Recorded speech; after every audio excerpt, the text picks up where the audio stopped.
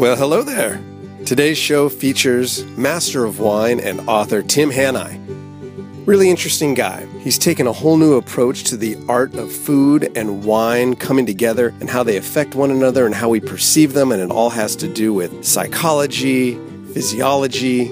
It's really fascinating stuff, and I know you're going to dig it. While you're thinking about that wine, come visit me and try some of my wine. Come over to Judd's Hill at the south end of the beautiful Silverado Trail here in Napa Valley. Visiting information can be found at juddshill.com. And while you're online checking things out, have a look at our fun videos, look at the poetry that's on there, all fun related, all cool wine related. We've got food and wine pairing recipes. You're going to enjoy yourselves on our site. And while you're there, put a little wine in your shopping cart. And as a special perk for being a listener, type in lowercase letters JNVS for Judd's Napa Valley Show and get 15% off your entire wine order. Not bad. If you want a better deal than that, join our Judd's Hill Wine Club. I guarantee you're going to have a good time. We're going to send you the wines we make. We're going to invite you to events. We're going to give you a good price on wine. All kinds of other fun surprises. As I said, a good time guaranteed. It's free to join. We'll have some fun together. In the meantime, enjoy today's show. Judd's Napa Valley Show. Every episode, a veritable cornucopia of Finkel fun. Get ready for another heapful of fascinating things to know from witty and intriguing people on Judd's Napa Valley Show. No stale script and no rehearsing, live from a Napa studio. You may be that intriguing person on Judd's Napa Valley Show. On Judd's Napa Valley Show. Judd's Napa Valley, Judd's Napa Valley Show.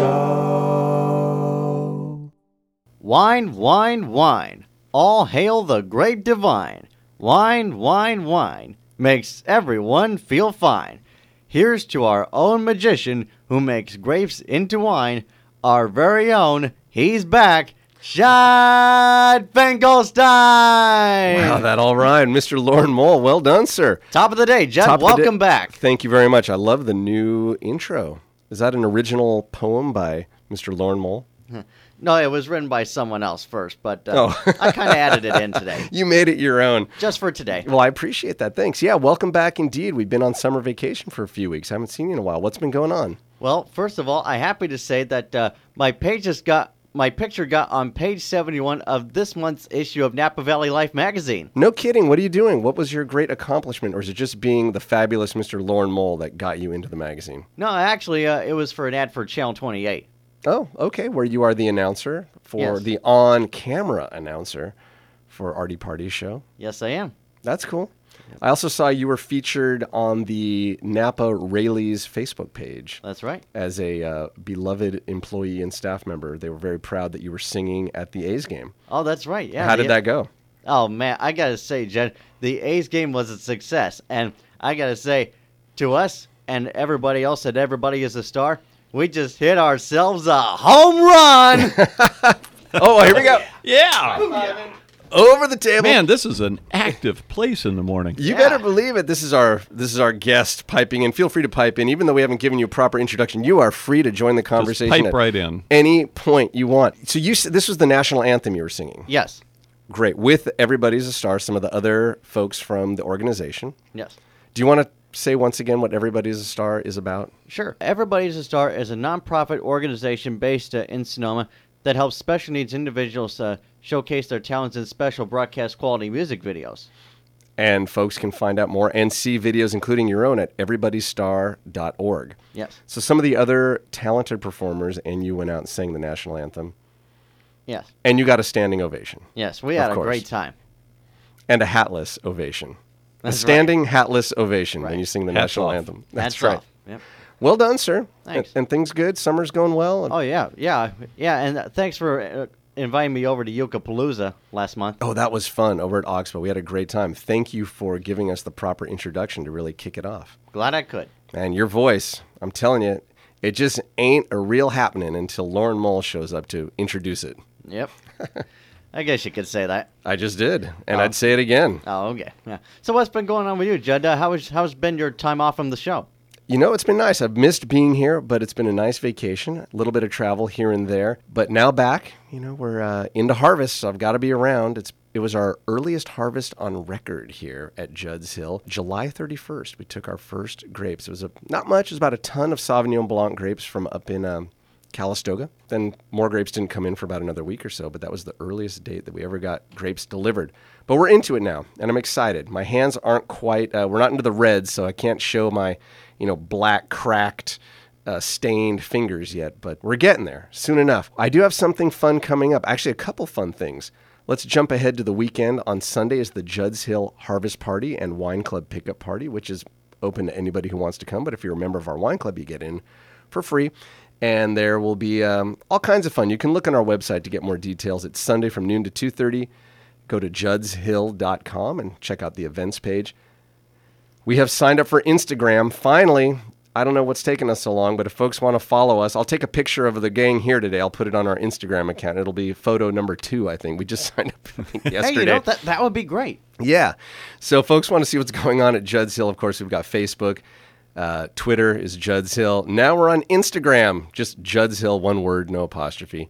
And, even live videos. I just found out about this Periscope app. Do you know about this, anyone? Well, Yeah, the video streaming thing, that they're making illegal in all sorts of sports events and Is that right? theaters and stuff, yeah. Oh, that would make Yeah. sense. I didn't think about that. Yeah, there's a whole bunch of brouhaha around Periscope. Well, you can find us there, too. I'm going to be using it tomorrow, and here's what's happening tomorrow. I'm going to be using Instagram, Twitter, Facebook, Periscope to document all of this. We are going to be releasing soon our very first Madeira-style wine. Ooh. Yeah.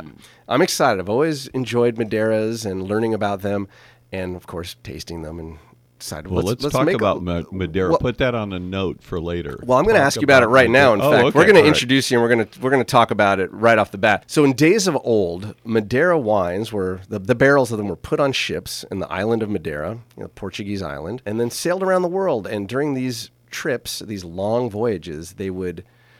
Well, most wines, they'd be ruined. They'd get cooked and oxidized. And there was something about these. They decided they would, fortify them with a little alcohol and a little sweeten, and it actually improved the wines. And they liked this style of the cooked and oxidized and on and on.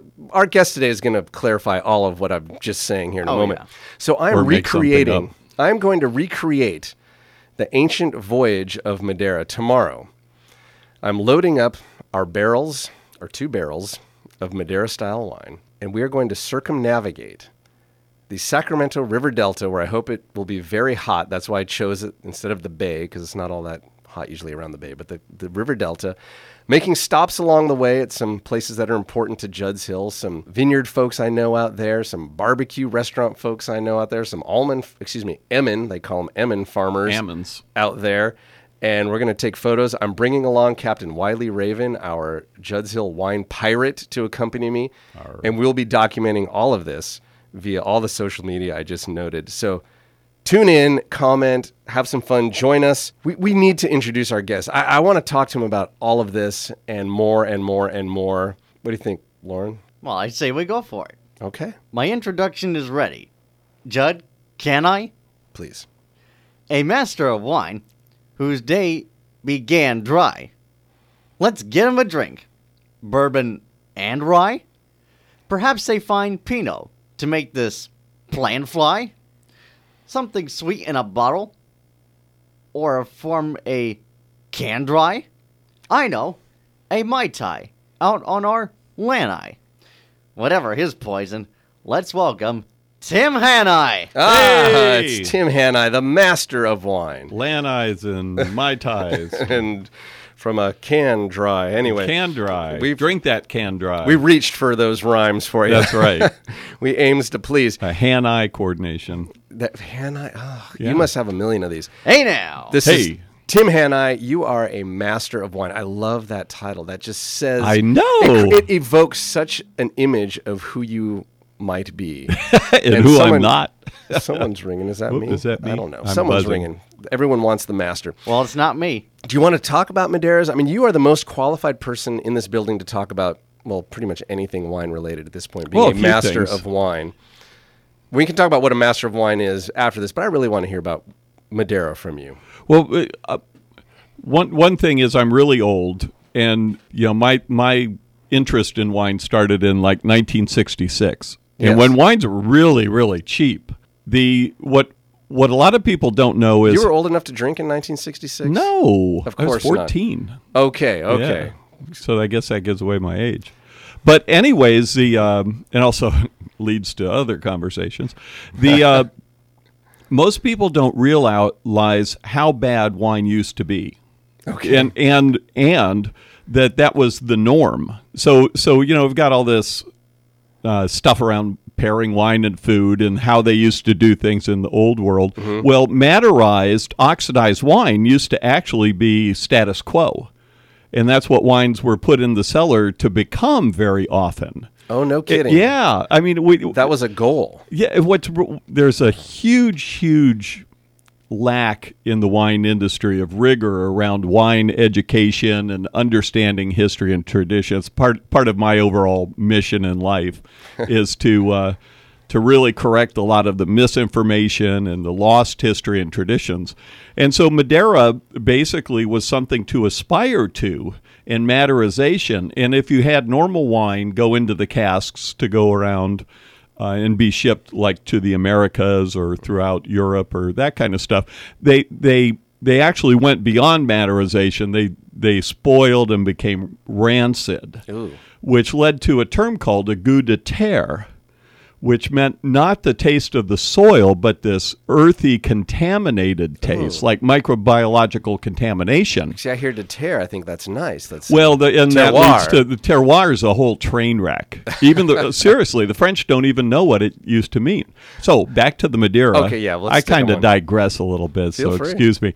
And so what happened is by fortifying the wine a bit, they could send it, and it would safely Maderize, which was a desirable trait, even to the point that then they began to construct what are called étoufferies, where they would, quote-unquote, cook the Madeira on the island. Oven rooms. Yeah, exactly. And so they could replicate that. Now, étoufferie comes from the word étouffe, which is French for stew, which is related to étouffée in New Orleans and so on. So they were, quote-unquote, stewing the wines. How about that? Well, that's what I'm hoping to do tomorrow around the Sacramento River Delta in the back of our truck with a pirate. Exactly. And you could circumnavigate the globe in a 1986 Ford Windstar van with the wine in the back. And is that the one you're selling out in front of the station here? It doesn't run very well, but it would make a great. So anyways, in Madeira, and what's happened is Madeira was always served as an aperitif and before the meal. Mm-hmm. It's not don't get me started on dessert wines, Dessert wines is fundamentally a category created by the U.S. feds after Prohibition to close a tax loophole. Is that right? And Chateau Yquem and wines like Dolce and these really sweet wines, including port and Madeira and sherry, were not dessert wines. They were usually enjoyed before and all the way through the meal. So we've just made a mess of things. And I love Madeiras. Oh my God. They are wonderful. All right, I want to continue all of this, but first of all, we need to back up. We need to find out a little bit about you so we know that the person speaking to us with this expertise really deserves our attention. So first of all, what is a master of wine and how did you become one? There are not many in the world. I know this. Well, a lot of confusion lies in what's the difference between a master of wine and a master sommelier. Okay, we can start there. All right, so a master sommelier is the art and the science of service and in hotels and restaurants and so forth. And master of wine is a credential that is assigned by the Institute of Masters of Wine in London, and it's primarily the business and sciences of wine. Okay. So it's been around since the early 50s. The institute was actually formed on my birthday, 1952. Oh. And administered the first examination in 1953. And it's become recognized as one of the penultimate accomplishments in the wine industry. And how I became one is I'd heard about this MW title since I was literally a kid. I was just saying, when you were 14, Yeah, you decided. and reading books and seeing Michael Broadbent, and then later, Jancis Robinson and Serena, all these heroes of mine. And so when I moved to Napa in 1988, they were internationalizing the examination, and previously it required a knowledge of understanding the laws, regulations, and so forth of the wine trade in London. And then that was expanded to an international. This is a British-based organization. That's correct, Okay. yeah. And most people don't know that for centuries the British are the ones who controlled the wine industry globally and even owned Bordeaux and most of the Loire and so forth. It is a fascinating topic. That could be a Yeah. whole other show. I want to know about you, though. We'll get into some history. So I 1989, on my Facebook page, we actually have a picture from my first trial tasting in the process of becoming a Master of Wine. So I was invited to sit the Master of Wine examination in 1989. Mm-hmm. I failed heroically. Oh, no. I went to a writing seminar to learn to organize my thoughts a little better. Went to the wrong seminar for 3 days with electrical engineers. Learned about critical thinking, disruptive innovation, and passed the Master of Wine exam with Joel Butler in 1990. So we were the first 2 Americans in history to successfully do that. Yay! Congratulations, I Mazel know. Tov, all that good stuff. That's amazing. That must have felt like quite an accomplishment. Oh, it was a hoot, and it was part accomplishment and part depression. Because I was also this learning that's now culminated in my book and my work that I do is very disruptive. And at the time, I couldn't I had all these new thoughts running through my head of dissonance and misunderstandings in the industry. I couldn't quite rationalize it. So it was also a very tumultuous period. I was getting divorced and playing in a new rock and roll band with had really wonderful outcomes and married the singer. We're getting there. Don't yeah, worry. That's on my list of things to talk about. So anyways, so that was really, I was working with Behringer, loving life in general. Yeah. But also I had some sense of, in the back of my head, that something was really wrong in the industry and with wine and food pairing and whatever. So for the 25 years since then, I really dedicated my career to my mission of better understanding a lot of the misunderstood history, traditions, and background for the enjoyment of wine.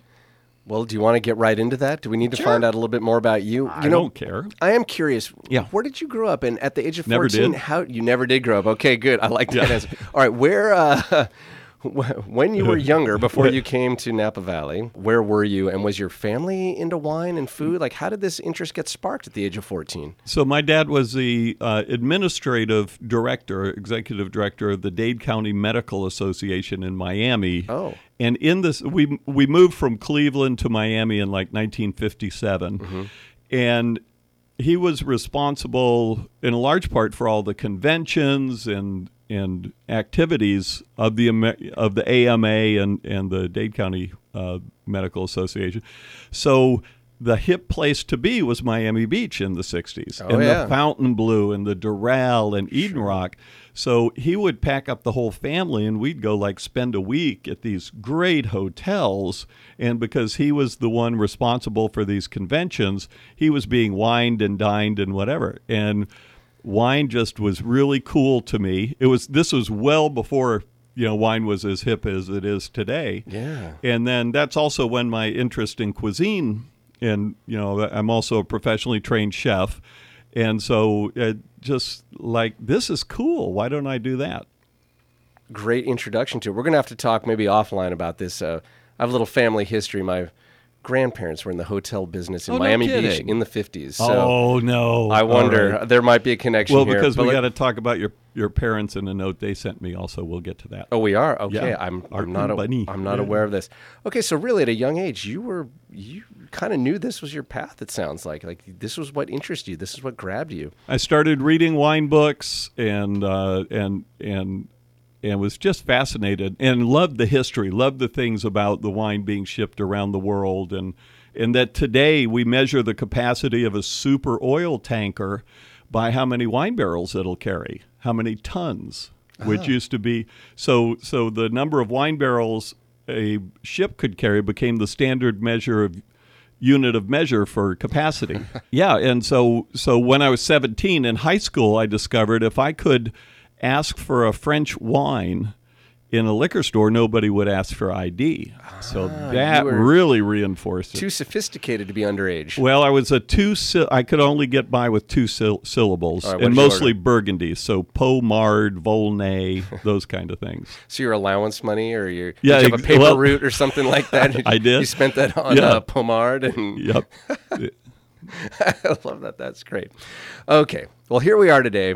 We're in Napa Valley. You are now a master of wine. You've gone through the rigorous process. I mean, it seems almost inhuman. I did a little looking on the Master of Wine website about what it takes to become a master of wine, and the testing is incredible, and the essays and the thought processes you have to demonstrate. So congratulations. Thank you. And it's no wonder there's not many of you out there. Yay. So here you are, and you've been described as an iconoclast.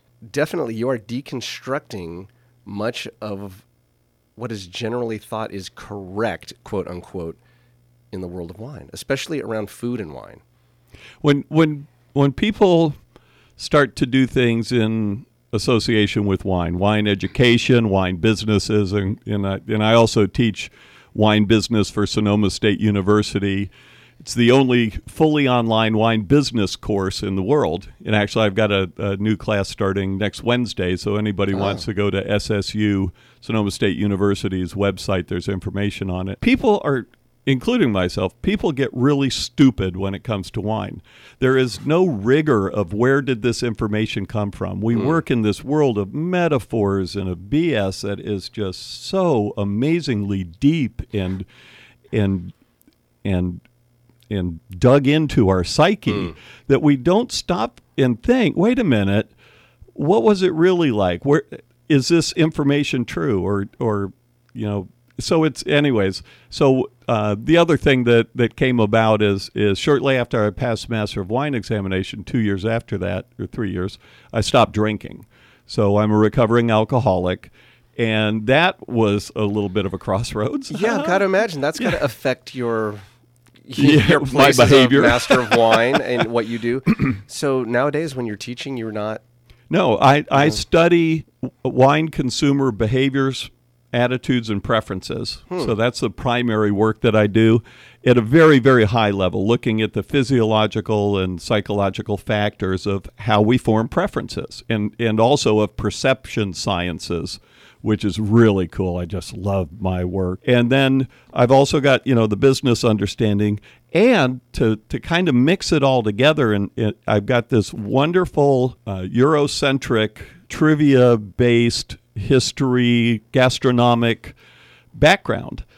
And so you can just go back and say, no, that's not what they did. That's not how they did this. And the benefit for the wine industry is we literally, by our own ignorance, and with this cryo, we've got to educate consumers. We're not educating them. We are just forcing them to adopt a bunch of myths and misinformation and downright lies sometimes. And then we make people feel stupid. But it's our own ignorance. So my mission is to re-educate the wine industry and the trade, and to have people hold information to a much higher standard than they do today. Do you want to give some specific examples? I know we're not in the classroom setting, but if there's a couple tidbits you want to Well, throw I mean, out wine and food pairing. Okay, here's a quote from you. Yeah. Wine and food pairing is a fraud. Yeah. It's an amazing quote, and it's pretty provocative. So do you want to all right, so tell me a little bit about why you say that? And you have something you call wine and food unpairing. The unpairing of wine and food. Well, give me just off the top of your head an immutable or a overriding wine and food pairing cliche or something. Okay, one I get every single time I do a wine dinner. This might not necessarily be served, but somebody there will say, oh, this is obvious that they've done this, or I'm surprised they didn't do this, because, of course, you want a big red wine with your steak and you want to have a nice crisp or floral white wine with your fish. Got it. Okay. So basically what happened is historically red wines were much, much lower in alcohol. They, for the most part, weren't very tannic at all. And they were often, even if they were great chateaus and so on, completely materized. Right. Which would be a complete... So what did they drink those with? And who ate steak? So very few cultures actually could afford to slaughter beef, and if they did, it was usually old beef and made into stews or boeuf bourguignon and so on. So it was very rare to have a big, a steak like anything we know today, or lamb like we know is mutton or very strongly flavored. Then we go into this rationale that, well, first of all, it's a big red wine. Well, it's the same size as a white Zinfandel. It's just a matter of the glass, but we put big wines in metaphorically bigger glasses and by big people with big bank accounts so you can get big scores. And it's this whole series of metaphors, and of course red is red, and you want to have white with white. So you've got the decorative elements, and then we say things like, oh, the proteins and the fat and the blah, blah, blah, and none of that actually happens. So if you actually take unsalted steak, grill it, serve it with a strong red wine, a lot of tannin and so on, it makes the wine more bitter, more sour, less pleasant for most people. If you take pure fat that's supposed to coat your mouth and make the wine smoother, that doesn't even happen. Take beef suet, take unsalted butter, olive oil, any form of fat you can find, and it just doesn't happen. Interesting. And then we go into the proteins, and we know in winemaking you can find the wine with egg whites and proteins and colloidally suspended polyphenolics and the ionic charge and denaturing of the proteins and all this kind of stuff. Well, that doesn't happen in your mouth. And so the whole thing is just actually completely a fraud.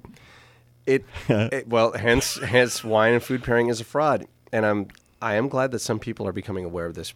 Folks in the professional, dealing with consumers and diners. There are some chefs, I think, who are understanding this. We actually do.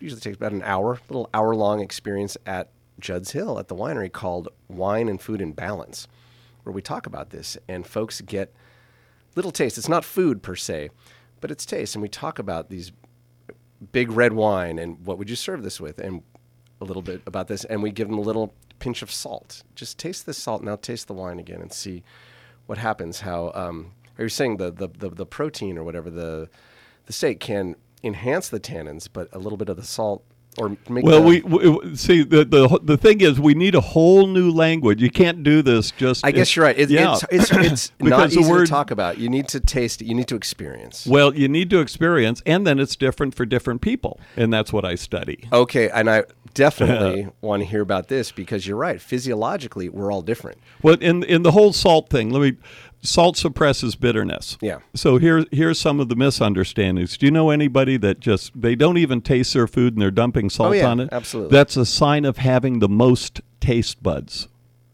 And those people are experiencing bitterness on steroids at a really high intensity, and the role of salt is to suppress the bitterness that they're ultra sensitive to. And so you're killing so if we don't do that, then, those in the know frown upon it and whatever. And we punish kids for that behavior.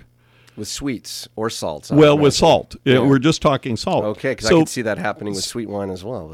And sweet wine, and it's also an indication that they're much more predisposed to want sweet wines or to talk dry and drink sweet. And that we don't, then the next fraud is that, sweet wines are for beginners and naive, unsophisticated. Well, stop that. That is stupid. That is the most ridiculous, moronic marketing position any industry can take, to take 30 to 40% of the total available market and call them unsophisticated, uneducated because they've got a personal preference for sweet. And they're physiologically wired to want sweet because of their bitter sensitivities. And there's millions of them. and we disenfranchise them. They'll drink cocktails because they don't have to feel stupid like the ignorant wine industry makes them feel based on our own ignorance of who they are and why they like what they like. God, this is all so fascinating that I hate to break it, but we have to take a break and I had now. a big cup of coffee this morning. All right, okay, we'll take a break right now. Courtesy of Starbucks. This is Master of Wine, Tim Hanai, joining us here. We'll be back with more of Judd's Napa Valley Show right after these messages. Everyone's a Finkel friend on Judd's Napa Valley Show. Here's a look at your Napa Valley news, courtesy of the Napa Valley Register. There is no Napa Valley news. I'm Lauren Mole, filling in for Sharpie. Now back to Judd's Napa Valley Show. Thank you, Lauren Mole. Yay! Lauren Mole. What do Lauren we do Mull, without ladies you? and gentlemen. We're here with Tim Hanai, Master of Wine, author, lecturer, man about the world, and you've brought me some goodies. What? Tell me what's going on here. This is unusual. Well, you said bring something unusual. Well, and you did. So I've got 2 vintage stainless steel dog food and water bowls that are approximately 9 inches in circumference. So these are for larger dogs. They've got a wonderful rubber bottom to them. Not going to slip around. They're not, and they're probably a good, I don't know, 10 or 12 years old. Yeah. So. Well, thank you. Do you mind if maybe some pet lover audience member might get a chance to win this? Absolutely, yeah. So Okay. these are from our wonderful family dog Stewie, who passed away, and he was blind, and he was just he was a Labrador Basset mix, and he was this noble head and this long body, and when he stood up, it was like, who sawed off your legs? So yeah, he was the cutest guy. And so these are the Stewie Memorial Food and Water Bowl, and we've even got some food in the food bowl. In one of them, some Yeah. multicolored kibble there. Well, I'm Yes. sorry for your loss. These are beautiful stainless steel bowls. Anybody listening right now, let's do a package deal. You have one of your books here as well. Yes. Which we'll talk about in a moment.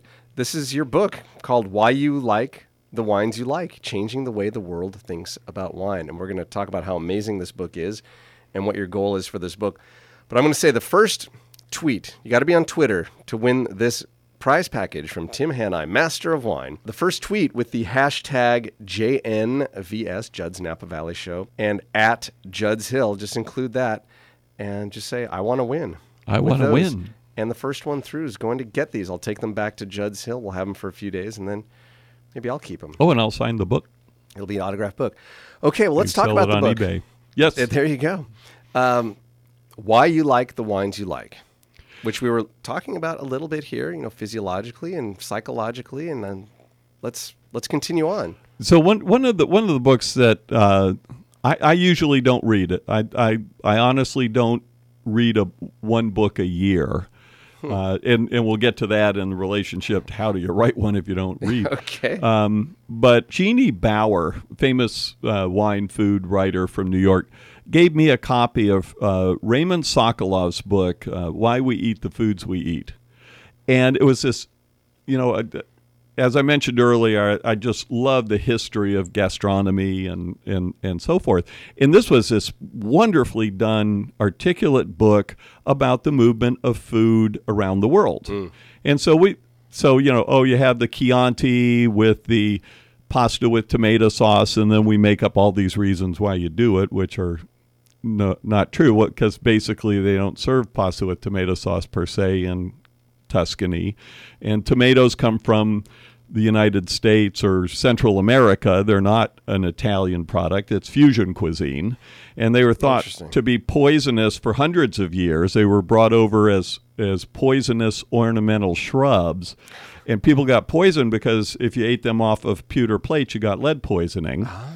Yeah, and it's umami taste that we crave. And so in times of poverty and so on and scarcity, people start eating really weird things like the dead yeast from beer brewing and salted, and that's what Vegemite is and stuff. But these are all umami-rich foods that humans crave.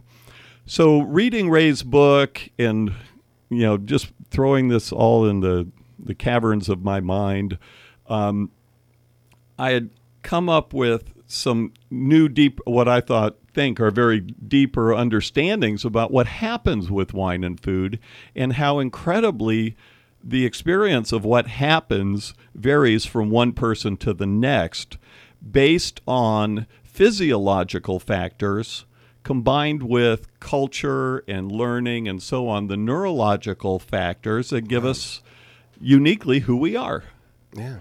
Wow. So we had conducted a pretty cool study of this in 2010 with my research colleague, Dr. Virginia Utermohlen at Cornell University.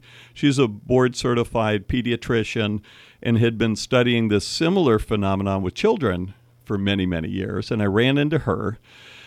And so we published this report in 2010, and then later that year, I was approached by Harvey Posert, Senior, who was the Senior VP of Communications for Mondavi. And he approached a legend in the valley, legend in the industry, and one of the greatest guys, and one of my great mentors. He passed away last fall. God bless Harvey. Yes, indeed. And Harvey came. He was from Memphis, so I get to do my Harvey invitation. He came up to me at an event in San Francisco and says, "I read your report you published with the doctor at Cornell. It has changed my life forever. How can I help?"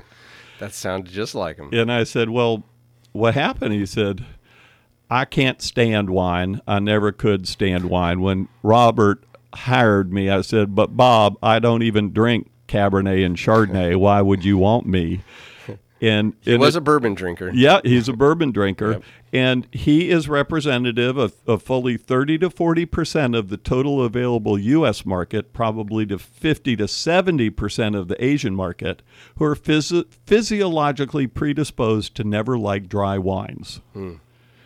And he saw himself in the study, and it's about 70% women and 30% men, and he just felt like he didn't fit in. And he was told he had no taste buds and this and that from the insiders in the industry. Yeah. But the long and short of it, alcohol burns and hurts to him. The tannins and the bitterness are just over the top, excruciating, sometimes even painful. Wow. And we don't get this. We live in this insane thing. Oh, but I learned to like dry wine. You should too. And we think this is some sort of immutable migration pattern, and it's not. Well, we all think like everyone else should be like us, whoever we are.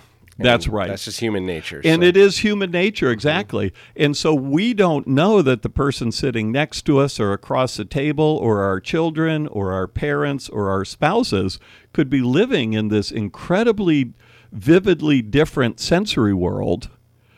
And so it's just this crazy thing that we've done with wine, overemphasizing certain things, making up imaginary wine and food pairings. Oh, but I tried it. I loved it.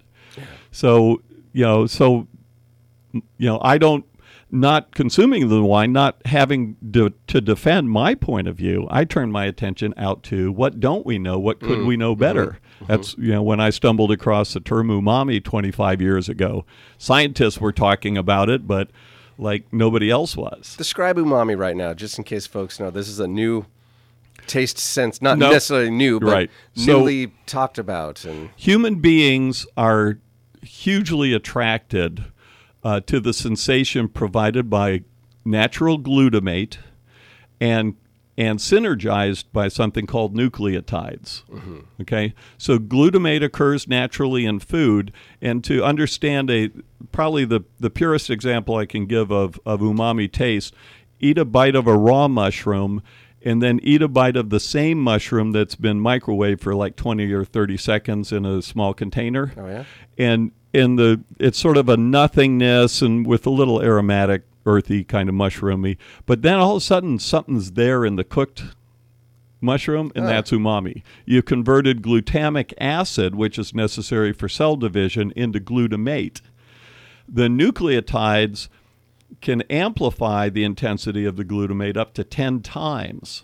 Wow. So Parmesan cheese, those crystals are mostly amino acids and primarily glutamate. And that's why we love to add it to our food, because it it provides that wonderful, rich umami, just like soy sauce does or Thai fish sauce. This is the whole thing with, I guess, MSG, monosodium glutamate. Monosodium glutamate is salt, and it's a refined form of a salt of glutamic acid, which is glutamate. And a lot of hysteria. I'm not talking, you can think whatever you think about that. That's a whole nother 5 shows. But there's University of California at Berkeley Wellness Center did a study of food bought at a Chinese restaurant that used MSG, and concluded a plate of pasta with tomato sauce and Parmesan cheese has more free glutamate than a plate of Chinese food with MSG added. Oh, no kidding. Yeah. Wow. So we love it. Yeah. The nucleotides are the anchovies that you add. They're also the lees stirring. So when you stir the lees of Chardonnay or extend maceration of Cabernet, you're increasing umami taste in the wine. I've heard anchovies. Chefs talk about a secret ingredient. Add a little anchovy paste or a chopped up anchovy. Exactly. You won't taste the anchovy, but it's going to enhance the flavor overall of whatever dish it is. Or I use Thai fish sauce just to do the same thing. Exactly. So when a tomato ripens, you start getting natural glutamate in the tomato. When it gets fully ripe and starts to go into cellular decomposition, you get the nucleotides.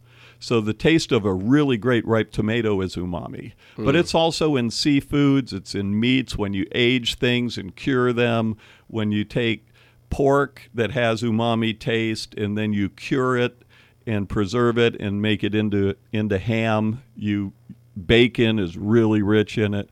So it's often called savory, but it's in fruits, it's in vegetables, it's in way beyond just things that we would consider savory, and humans love it.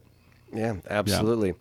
And this ties in with wine, obviously. Well, yeah, because about almost 25 years ago, I found if you have sweet food, it will render whatever wine you have tasting less sweet, more bitter, more sour, more astringent. So this is we call the cause and effect relationship. And it's basically brush teeth, drink orange juice. Oh, yeah. All right. We can all relate to that. And it doesn't matter if it's steak or Asian food or nouveau cuisine or nouvelle cuisine or whatever. That's what happens if the food is sweet.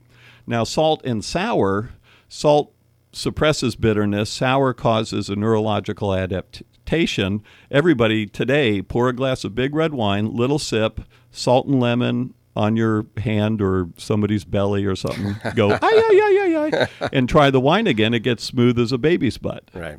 And that's how you'll find cuisine in Alsace, in Italy. You'll find lemons on everything on the plate, from bistecca alla fiorentina to whatever, and that makes your wine smooth. And it does it for Sauvignon Blanc or for Chardonnay or whatever. If you get flavor balance correct, you really minimize the amount of sweetness. You maximize your umami and then temper it with a proper balance of salt and acidity, and leave the salt on the table. The chefs who take salt off the table, it's one of the greatest displays of abject ignorance in history. And let people rebalance if they feel it's necessary. If they need it. Drink, and for those of you who have never done it, if you love Cab, if Cab is your go-to wine day in, day out, try it with oysters. 90% of the people who love Cab as their go-to wine find with oysters, wow, there's no problem. The brininess, right, of the oyster. The brininess, and the Cab doesn't overpower the oyster and whatever. Now, if you're really hypersensitive in what we call vinotype, if you're really hypersensitive, Cab wouldn't be your go-to wine to begin with. And when you have the oyster, it'll probably get metallic and bitter and so on. Well, don't do it. Or do like the French do and dip it in some vinegar, mignonette sauce, sure. or put the lemon on it and whatever, and that'll mitigate it for the most part. But drink the wines you love. Eat it with the food you love the most. If leave you want the salt on the table. Yeah, leave the salt for those who want it. And when somebody's reaching for it, say, oh, I just learned that's a sign of having the most taste buds. You've probably been given grief all your life for that. And I go, God, thank you. Maybe they're super tasters. Well, super tasters is an That's a different thing? unfortunate terminology. Okay. No, but it Well, needs good. clarification. You're here to straighten me out. That's Yeah, good. actually, I didn't bring my briefcase. I've got the compound. Dr. Linda Bartoshuk from Yale University School of Medicine at the time did a study about genetics where she kind of casually, if you will, created the term super taster of a specific compound called thiourea, and it's called PROP or PTC. And very mistakenly, people adopted that as some sort of a superpower of taster. Nobody's palates are better than anybody else. They're what they are for you. Mm-hmm. And if you are truly a super taster, you're probably drinking sweet wines, not even dry wines. Oh. Yeah, and again, so we ascribe it, to be a sommelier or a master of wine, you have to be a super taster. No, you don't. But this is, again, how the wine industry just picks up on stuff, runs with it, and has no rigor around where did this information come from? How valid is it? What could I learn more deeply about it? So this is your mission. That's my mission. I get fired up, don't You I? said these are the windmills you're off to slay. And it's impossible. Yeah. Well, we're trying not to make it impossible. It's mission possible. Well, you're getting out there. I think it's... Well, Wine and Spirits Education Trust in London approached me about 4 years ago, and they've now rewritten all of their materials about wine and food and are eliminating wine and food pairing and replaced it with my principles. Wonderful. And the Well, it makes Society a lot of of Wine sense. Educators is next. Okay, so there's somewhere you can go to learn about that. Where else, if folks want to learn more about this? Your book, your Yep. classes, how do folks get in on this track with you? So my website is timhanni.com, TIMHANNI.com, and there's a link to buying my book on Amazon. Mm-hmm. And then there's also a number of videos and resources, people who have influenced my work, and then also a free copy of the 2010 Wine Consumer Preferences, Attitudes, and Behavior Study you can download from the site on one of the tabs, and then also a link to our band, The Toasted Heads. That's kind of at the end of it. So, Speaking of the Toasted Heads, we are getting short on time. I've got some stuff I'm going to play. Do you have like 10 minutes when we're done here so we can add a little extra podcast content? Oh, absolutely. Okay, because we're gonna talk about the band in the podcast. My beautiful wife, Kate. Hi, Kate. Absolutely. Hi, Kate. But let's continue here because I really like the track we're on. I've also noticed that you have, videos galore on YouTube. Just search your name, Tim. Yeah, a lot of them are Hanni. Yep, and a lot of them are done by Mirabeau Wines in France, and then there's a number of Sonoma State. If you want to see what the Sonoma State class is like, I actually upload my recorded webinars so you can kind of get a sense of what I teach and how I teach it. Yeah, it's very cool. And on your website, timhanni.com, you've got some of the videos, but you also have articles, and you have some very humorous articles. You're a funny guy. I hope folks are picking that up from this. I'm a very funny guy. A very funny guy. Speaking of which, it's now time to play everyone's favorite party game here on Judd's Napa Valley Show. Yay! This is Mad Libs. That's right, Tim Hanni, master of wine. We're going to go quickly. I think you know how this is done. I'm going to ask you to fill in the blanks, and we're going to go. Are you ready? Right. Here we go. I need an adverb. Loquaciously. Very good. Loquaciously. I don't even know what that means. No, speaks well and often. Okay. A noun, a thing of some sort. A beehive. Beehive. You are quick at this. How about another noun? DL double loader railroad car. It's a freight car. Hold on. A DL double loader. Double loader. Freight train car. Train car. If you ever go freight train hopping, it's most desirable. Which you have done. Okay, I'm glad you can stay because we got a few more things to talk about. A noun, another noun. Diving board. Diving board. A number, any number in the world. 1. Oh, we're number 1. An adjective, a descriptor of some sort. Dainty. All right, and finally, one more adjective. Obsequious. Obsequious, that's a good one. Okay. Earlier today, I did go on your website, timhanni.com, and looked at your your bio, took a snippet of it, which you've now just rewritten via this Mad Lib game. Are you ready? I'm ready. Who am I? Tim Hanai is an internationally renowned flavor maven. A loquaciously trained chef, he is one of the first 2 resident Americans to successfully complete the examination and earn the title Master of Wine. It means I speak better than I cook. Very well. He is a certified beehive educator accredited by the Society of Double Loader Train Freight Car Educators. And he has been involved with wine and diving board related businesses, education, and research for over 1 year. Well, yes. Yeah, you're getting good. Hanai has a unique perspective on food and wine, providing a dainty and obsequious approach to the subject. That's well done. That's half right. Tim Hanai, thank you so much for joining us today. Judd, really a pleasure. Lauren, thank you, buddy. And now, here's some exclusive podcast content. This is some of the stuff that did not get on the air. That's right, Lauren Mole. We were having, I think, such a great conversation, Tim Hanai and I and Lauren. Time just got away from us, and there's so much I want to talk about. I want to keep talking. Let's talk about, you brought up train hopping. This has nothing to do with wine or flavors and anything we were talking about before, but you did some hoboing. It sounds like maybe not hoboing, but you hopped trains for a while. What was that going? What was that all about? I went to University of South Florida in Tampa, and this was just prior to dropping out of college to go to work at Burns Steakhouse, which was my actual first formal job of any note. And we were sitting around in an apartment in Tampa, and it was summer, and it's kind of, we got a month period. What should we do? And my friend Bob Orrick said, let's go hop freight trains. Wow. And I keep in touch with Bob even today. This was 1971. And we thought, well, how do you do this? We didn't know. So there were 3 of us. One of the guys chickened out. And so we had him drop us down at these freight yards. And we were in a holding yard. And this was where? Where was the freight? In Tampa. In Tampa. This is in Tampa, okay. And we had no clue where we were going to go, but our goal was to get out of state. That's that's what we thought. And it was just absolutely a hoot. And every time we would hide in a freight car in thinking we were invisible, somebody would stick their head and, what are you boys doing in here? And, oh, really? Yeah, and you want to find a DF double loader. They're the most comfortable. So that's how you knew that. Hey now, I know what kind of freight train. And you look for one with 2 doors open. Mm-hmm. It turns out we were in the holding yard, not the freight yard. So the guy said, "Well, there ain't anything going out of here for a week." Oh, and so, you would have been there a while. So he got us on a car to get us over to the freight yards, and we made it all the way to Nashville, Tennessee.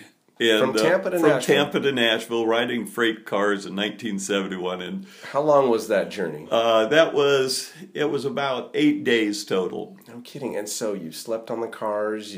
How'd you get your grub? And yeah, in various ways. We had knapsack and sleeping bags. Our first major score was from Tampa to Baldwin, Florida, and it was about a almost 10-hour leg. And have you ever seen a freight train go by at speed, and one car is making this racket, and it's because it's out of balance. Oh. And we were in that car and had to stand up for 10 hours because it was literally throwing us back and forth. Oh, man. We jumped out of we were hippies and long hair and that. We jumped out to go to a diner in Rome, Georgia. Mm-hmm. And these pictures of jumping out of the train and jumping onto an ongoing, that's all for the movies. That's no reality.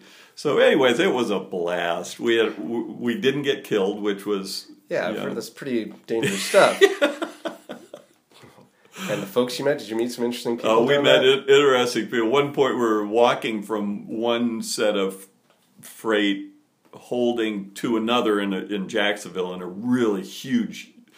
And there was an igloo cooler in a little shack. And as we were walking up to it, a guy came running out, pulling a gun out of a holster. Oh no! And ran right by us. Oh. No. Where was he going? We don't know. But boy, that water sure tasted good on after, I think it was an August afternoon in Florida. Yeah. Well, you sure know how to have a good time. What do you do for a good time around here that's maybe not wine and food related? Well, so many. I love fishing, and I just love my work. I mean, that's what I do most of the time. That's wonderful. And then, of course, we've got the band and the music, and I'm a little obsessive with my stereo system and crazy electronics and speakers and stuff like that. Cool. So fishing, I read in the paper earlier this year, you and I think Bill Ryan. Bill Ryan. Hi, resident, Bill Ryan. Hey, Bill. Our resident Napa Valley fishing guru, writes the column in the St. Helena Star. You guys caught 55 shad out in the Delta? Oh, that was a number of years ago. Yeah. Oh, I thought that was just anybody this past wants May. to take me shad fishing, he probably mentioned it again. Oh, okay. Not only because it's such a killer day, but because with my culinary expertise, what I do with shad roe. What do you do with shad roe? It's monumental. It's done with bacon and wrapped and fried, and then with a caper Meunier kind of a butter and whatnot. Yeah, you want me at your house if you got fresh shad roe. I'll have to go shad fishing. I'm wondering, what wine do you unpair with that? Whatever wine you like. Exactly. So, that's the answer. I love mean, that answer. the whole unpairing thing is there's a very clear as a bell in 1938 in Larousse Gastronomique, my Bible, not the modern Larousse Gastronomique, but the one that was translated in 1961 by Crown Publishing. You can find it on Amazon for like $25.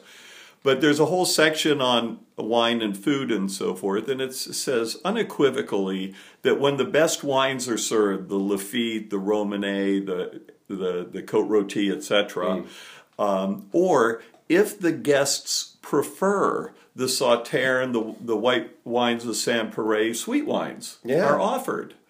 So that's not wine and food pairing. That's pairing. Yeah. So Harvey Posert, my huge hero, the reason my book got published, he said, well, what you're doing in effect then is you match the wine to the diner, not the dinner.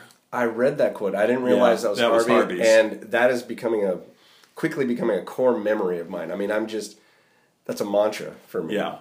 And it's like, makes all the sense in the welcome world. to my house, welcome to my table. This is hospitality. Yeah. Welcome to my restaurant. Fleming Steakhouse, I do a huge amount of consulting for Marriott and Ritz-Carlton and Ruth's Chris. Ruth Fertel was a really, really big fan of my craziness. Oh, nice. And so Fleming Steakhouse, just at my behest and the work that I did with P.F. Chang's and Fleming's, I did their original wine programs. They moved sweet wines to the main core of the list, and it's just hot as a pistol. So everybody's bitching and moaning about sweet wines and sweet wines.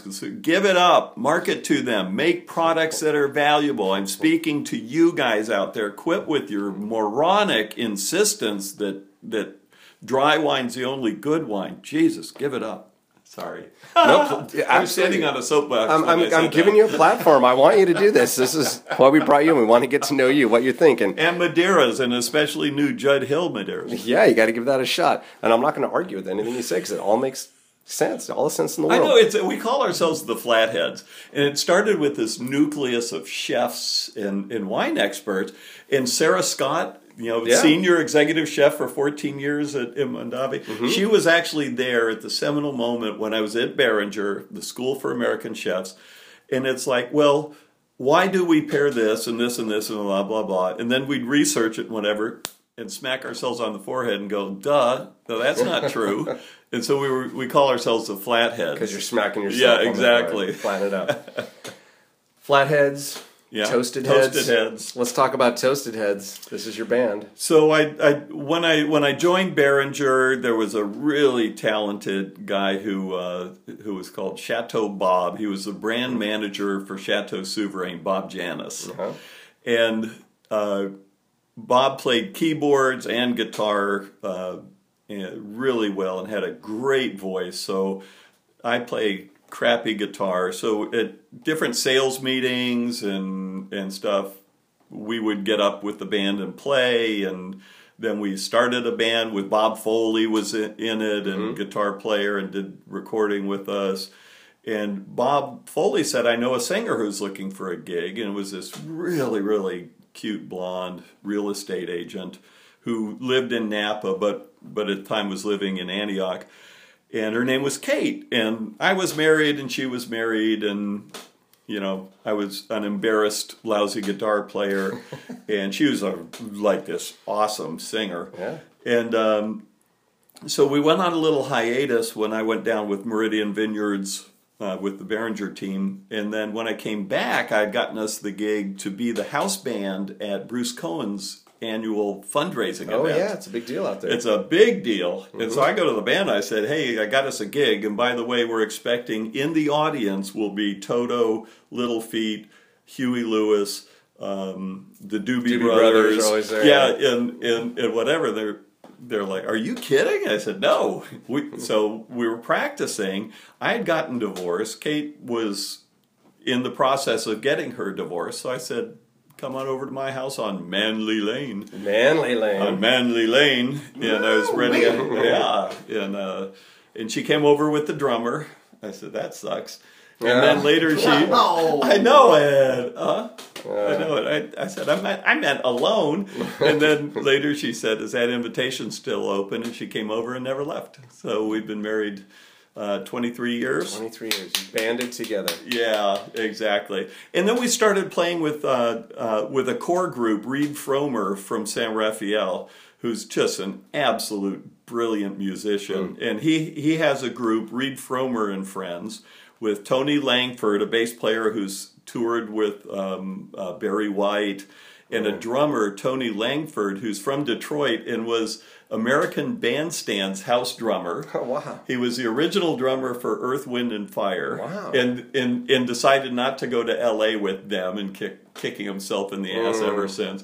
But these guys are just brilliant. But you've got them. And then we play with them as the Toasted Heads when we play in we do primarily fundraising and special events, that kind of stuff, winery parties sometimes. Well, I've got a little clip I'd yay. like to play of you guys playing at a little fundraiser. This one is going to feature, well, of course, you, Tim Hanai, you'll hear on guitar, your lovely and talented wife on vocals, but somebody is singing some harmony and backup vocals as well, and piping in with some comments, none other than the late, great Mr. Robin Williams. That must have been exciting. Oh, it was a fun night. Kate was dressed as Edith Piaf and had just sung a tribute to Al Braunstein. From Diamond Creek, yeah. And this was a fundraiser for the Napa Valley Symphony. And so Kate got up and sang La Vie en Rose, which is Al's favorite song. Mm-hmm. And then afterwards was a big auction lot, and Robin got up on stage and it was just absolute pandemonium. Wow. So I was master of ceremonies, and I said, let's play Respect. And so that we broke into that, and yeah. Well, here's a little clip. Yay!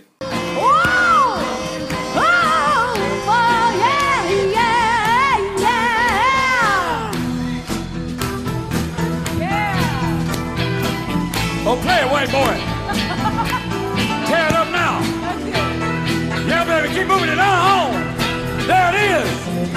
Play that organ like you know. Ooh, your kisses are sweeter than honey. And guess what? So is my money. All I want you to do for me is give it to me when you get home. Oh, baby. All right, come on, help her on this one. R-E-S-P-E-C-T. Find out what it means to me. R-E-S-P-E-C-T. Take care, TCP. Whoa! All right, that was great. But hold on. As great as that was, you, I think, even upstaged Mr. Robin Williams with the quote of the night. Let's listen to this. And by the way, we need to set this up. Your wife is wearing a wig. Because she's playing Edith Piaf from a previous song that you mentioned. So that's the setup. Here's your line. Do I love my life or what? Yeah, my wife. Do I love my wife or what? Keep that hair on, honey. I want to sleep with a strange woman tonight. Thanks. Keep that wig on, honey. Yeah. Well done. All right. Well, we've had some fun. It's been fascinating. I just love talking to you, but I do have to ask you something. Yeah, please. We're going to go on record here. Lauren, are you ready? Ready than ever, Jed. Okay. Tim, Hanai. Yeah. Author, lecturer, world traveler, master of wine. Do you go nuts for donuts? You know,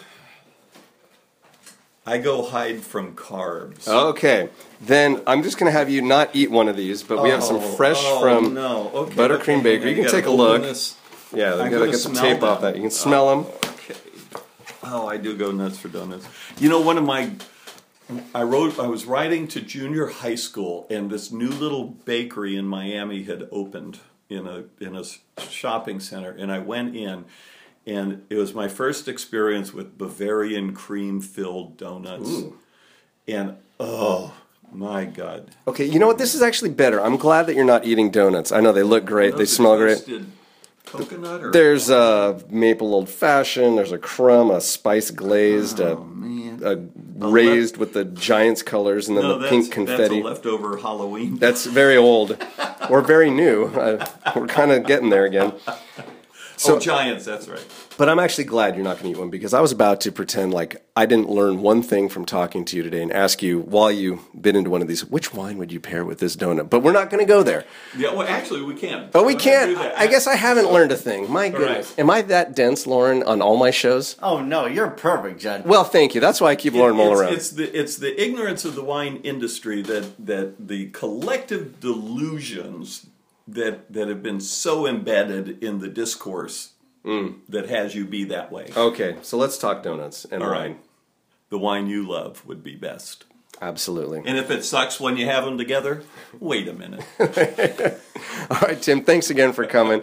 It's been a pleasure. Yay. I hope we can do this again sometime. Always much to talk about. And thank you, sir. Signing off. Thanks, Judd. Thanks, Lauren. This is Lauren Mull saying so long for Judd's Napa Valley Show. This has been a Gillamar production. Judd's Napa Valley Show.